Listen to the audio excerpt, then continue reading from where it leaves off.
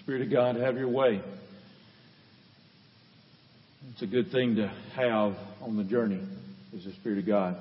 Some of the things that we're going to say today will be connected to the seniors specifically. The title of the sermon is The Journey and the Goal. And that's kind of been our theme today as we thought through having the second graders come. And it won't be long before Jacob McKibben will be over here on this side with those seniors. And my Madeline will be over there too. This is part of their journey. This is part of their life. And you grandparents and great-grandparents know that. But you're on your journey still, wherever it may take you. So I want to talk about this morning a couple of things that are maybe specific to them, but are relevant to all of us. These principles are not anything new, but they're steadfast and they're true. I want to talk about two prophets who were on a journey. Elijah, J-A-H, and then Elisha. Elijah came first, but then Elisha followed him. You can read all their story in 1st and 2nd Kings. But this is their journey. Just to remind you that Elijah was the one who called down fire from heaven against the 450 prophets of Baal, and tremendous, powerful ministry of miracles that were part of his life. You'll also recall that it was Elijah that Jesus saw on the Mount of Transfiguration. You remember when Jesus took Peter, James, and John, and they went up on the mountain, and all of a sudden Jesus was transfigured before them, and they all bowed down, and they looked, and Simon Peter could see Elijah standing there, and Moses. Moses always represents the law, but Elijah represents the prophets. Elijah is also the one that Jesus said that John the Baptist had that anointing of a spirit, of a prophet. But he represents the prophets, very powerful. But that was his journey in life. Little did he know as a child that he would end up being talked about for several thousand years. But Elisha was following him. So this is the story of him following him on the journey from these different cities. I'm reading in 2 Kings, the 2nd chapter, verses 1 through 10. And it came to pass that when the Lord was about to take up Elijah into heaven by a whirlwind, that Elijah went with Elisha from Gilgal. Then Elijah said unto Elisha, "You stay here, please. Just stay here, for the Lord has sent me on to Bethel." But Elisha said, "As the Lord lives and as your soul lives, I will not leave you." He made a decision on his journey to have a purpose and a plan. So they went to Bethel. Now the sons of the prophets who were at Bethel came out to Elisha, and they said to him, "Do you know that the Lord will take away your master from over you today?" And he said, "Yes, I know, but just keep silent." Then Elijah said to him, "Elisha, stay here, please, for the Lord has sent me on this journey on to Jericho." But he said, "As the Lord lives and as my soul lives, I will not leave you." So they went and they came to Jericho. Now the sons of the prophets who were at Jericho came to Elisha and they said, "Do you not know that the Lord will take away your master from over you today?" So he answered and he said, "Yes, I know, but just keep silent." And then Elijah said to him, "Stay here, please, for the Lord has sent me on to Jordan." But he said, "As the Lord lives and as your soul lives, I will not leave you." So the two of them went on, and 50 of the men of the sons of the prophets went and stood facing them at a distance, while the two of them stood by the Jordan. Now Elijah took his mantle. He rolled it up and he struck the water.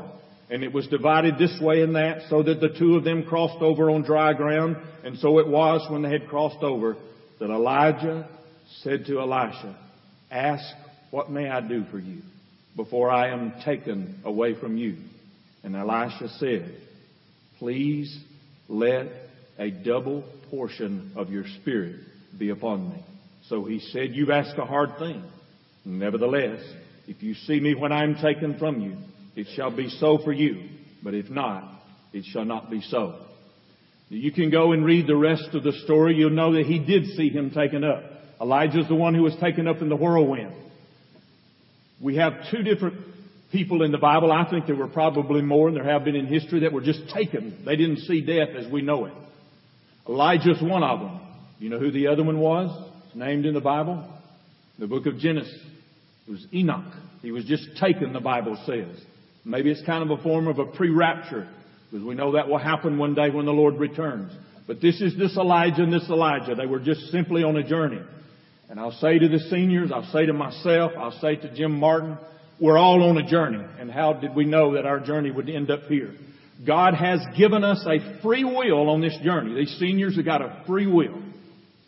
We are given opportunities to make choices and decisions. And you and I all know that when we make certain choices and decisions, there are consequences that come with those choices. Good or bad. You make choices, sometimes the consequences are good, sometimes they're terrible.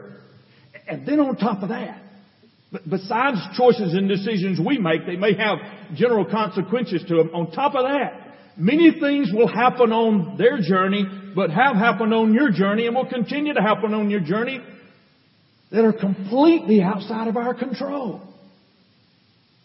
And I've had those. I'm glad God didn't tell me everything that was going to happen along the way. It would be mind-boggling to us. We couldn't handle it. So you too, I pastor you, I know in your faces, you face things that you had no clue that were going to be on the journey. So that's a reality. And then on this journey, it just keeps rolling. I quote a preacher by the name of Clark Pope. Some of you know Brother Clark Pope. He preached a sermon one time called "Life is So Daily." I quote that a lot to the staff. Life is so daily. In other words, it just keeps coming on this journey. It don't ever stop. It just keeps rolling. On this journey, I want to put up on the screen a question that needs to be confronted daily while you're on the journey. I put it in two different forms. One question is, and I encourage the seniors to take this with you, when you're on this journey, where am I? Where am I in terms of my relationship with God? You ought to ask that every day. To put it in simple terms, for me to understand it, and I ask this question, how is it with me and Jesus today? Great question to ask along the journey, and I would encourage these students, don't ever stop asking that question. No matter where the journey takes you, each day, check up on that. How is it with me and Jesus? Because He's with us on the journey, or at least He wants to be. So ask these questions. The ultimate goal for Elisha was for him to have more of God on this journey. What is your goal? You'll notice that on the journey, one of the things that Elisha asked was, he said, I want a double portion of the Spirit of God. I want a double portion of the anointing of the Spirit that is upon Elijah. That's a bold statement. But if you'll again read it out in the Bible, you'll see that Elisha, it's recorded in there twice as many powerful miracles as Elijah did. But at the heart of it, all Elisha wanted was just more of God. That's the same thing you need to want on your journey. Is I want more of God. Does your journey include wanting more of God?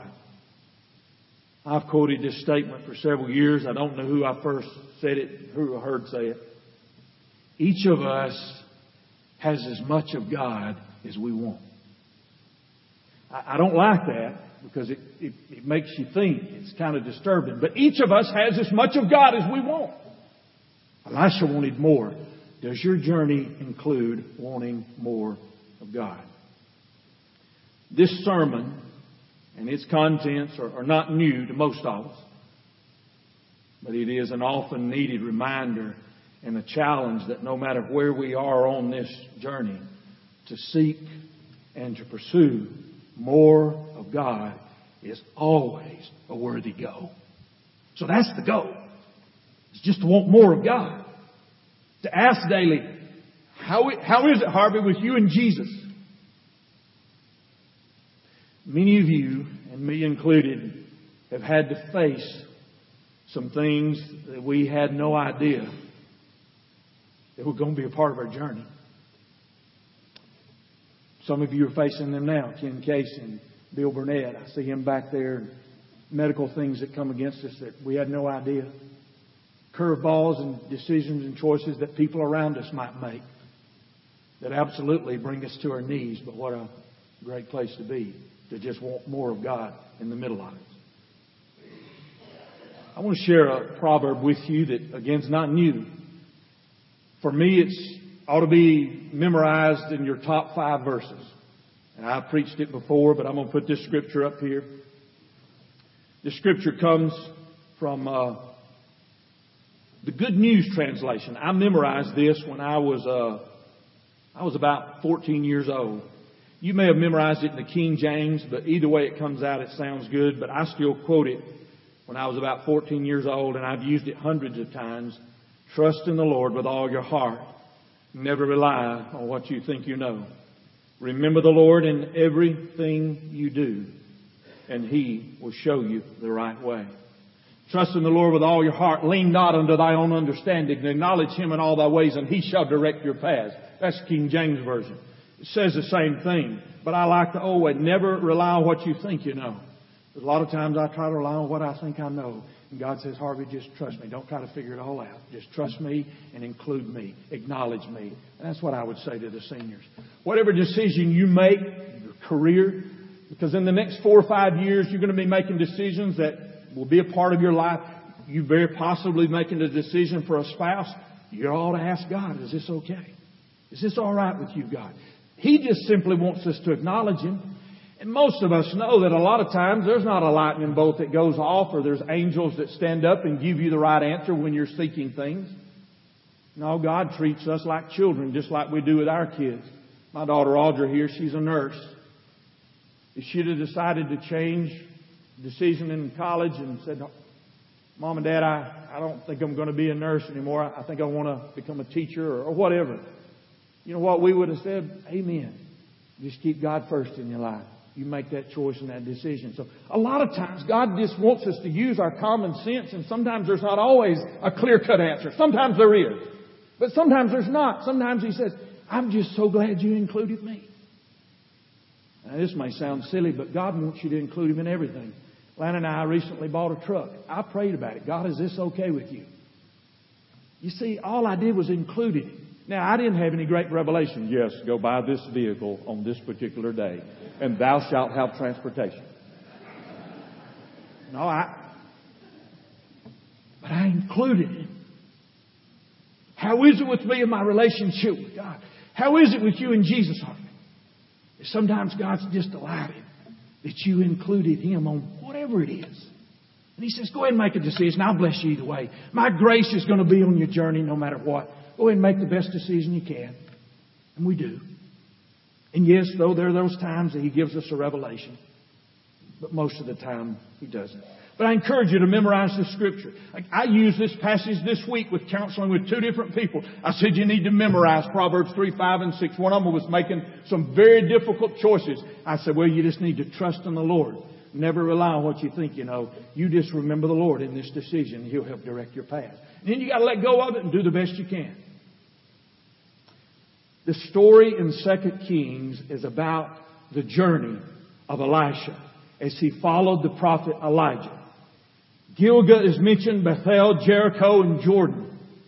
And most of us know we've been to all those places. You don't know what I mean. We don't know where we're going to be traveling to. We go to different places, and all of a sudden we find ourselves standing at the Jordan, or we're there in Jericho, or a new place in our life. This is the way Elisha found himself. But you'll notice this. Elisha had a purpose. He had a plan. And he was persistent to complete his journey. As the Lord lives, and as your soul lives, I'll not leave you. I'm sticking with you. I'm staying with you. He had a purpose. He had a plan. And he was persistent along the way. I encourage you seniors to have a purpose and have a plan and be persistent in it. But make sure God's in it. Don't leave Him out. Don't ever leave Him out. I'll close you with some words that the Apostle Paul said in 2 Timothy. 2 Timothy, the 4th chapter, this is the last letter that he wrote. And you hear his opening line. He says in verse 6, 2 Timothy 4:6, the time of my departure is at hand. Those are dying words. The time of my departure is at hand. I've fought a good fight on this journey. I've finished the race on this journey. And I've kept the faith on this journey. And finally, there is laid up for me the crown of righteousness, which the Lord, the righteous judge, will give to me on that day. And not to me only, but also to all who have loved His appearing. We're on a journey. But our goal is to get there and stand before our Savior and bow down and worship Him. Purpose, plan, and persistence. That's what we saw in Elisha. It's what we see in the Apostle Paul. We're going to pray that we'll see this in your lives one day when you stand and tell your testimony. And some of the journey may be tough, Madison. It may not be what you expected. But just include God in it. We're on a journey, but He's the goal. Let's pray together. Heavenly Father, we bless You today and praise You. God, with tears in my eyes, I look back over my journey and some of the things I didn't expect. Some of the things I didn't want. But I can testify that I have had You all the way through it. I pray that we can all have that testimony. That God was with me. And again, I go back to 2 Timothy 1:12. I know in whom I have believed. And I'm persuaded that God is able to keep that which I commit unto Him until that day. God bless all of us on this journey. And may we leave here today and ask You, how is it between us? We pray this in the name of the Father and the Son and the Holy Spirit. Amen.